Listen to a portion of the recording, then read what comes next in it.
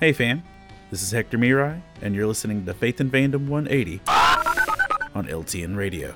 So a few days ago, I was set up at an outdoor nerd market in Fayetteville, North Carolina. We were lining the streets of this downtown area for a literal artist's alley. Cool, there's a lot of great vendors and stuff set up, but it was hot as the blazes, and it was a long day, and this was one of those where we have to bring all of our own stuff, tables, chairs, etc. And my car's only so big and I get tired of making trips, so I try and do everything as compactly as possible.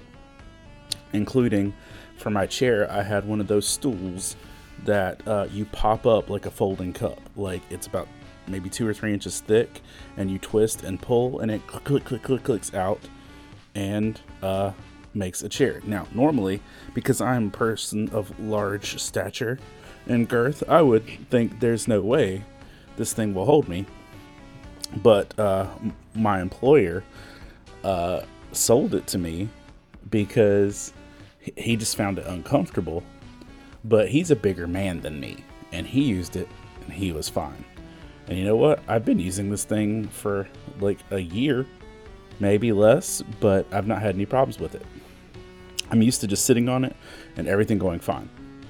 So it's almost 95 degrees at this event, and I guess I just missed the fact that my girth plus the extreme heat would make this plastic foldy chair defy the laws of physics. And somebody walked by and fist bumped me, and it broke, and it sounded like my vertebrae were shattering like a Mortal Kombat finishing move, like click, click, click, click, click, click, click, and I got slammed flat on the concrete. It sounded amazing. It looked like we planned it, and people were like genuinely aghast. And then I laughed, and it was fun. But it reminds me of this verse, 1 Corinthians 10:12. So if you think you're standing firm, be careful that you do not fall. And the reality is, I thought I was fine, and then I got suplexed by gravity and heat onto a sidewalk in front of a bunch of nerds. It's a good reminder for us to always be cautious and always mind what's going on around us and in us, because just because something has been sturdy in your life before doesn't mean it's always going to be sturdy.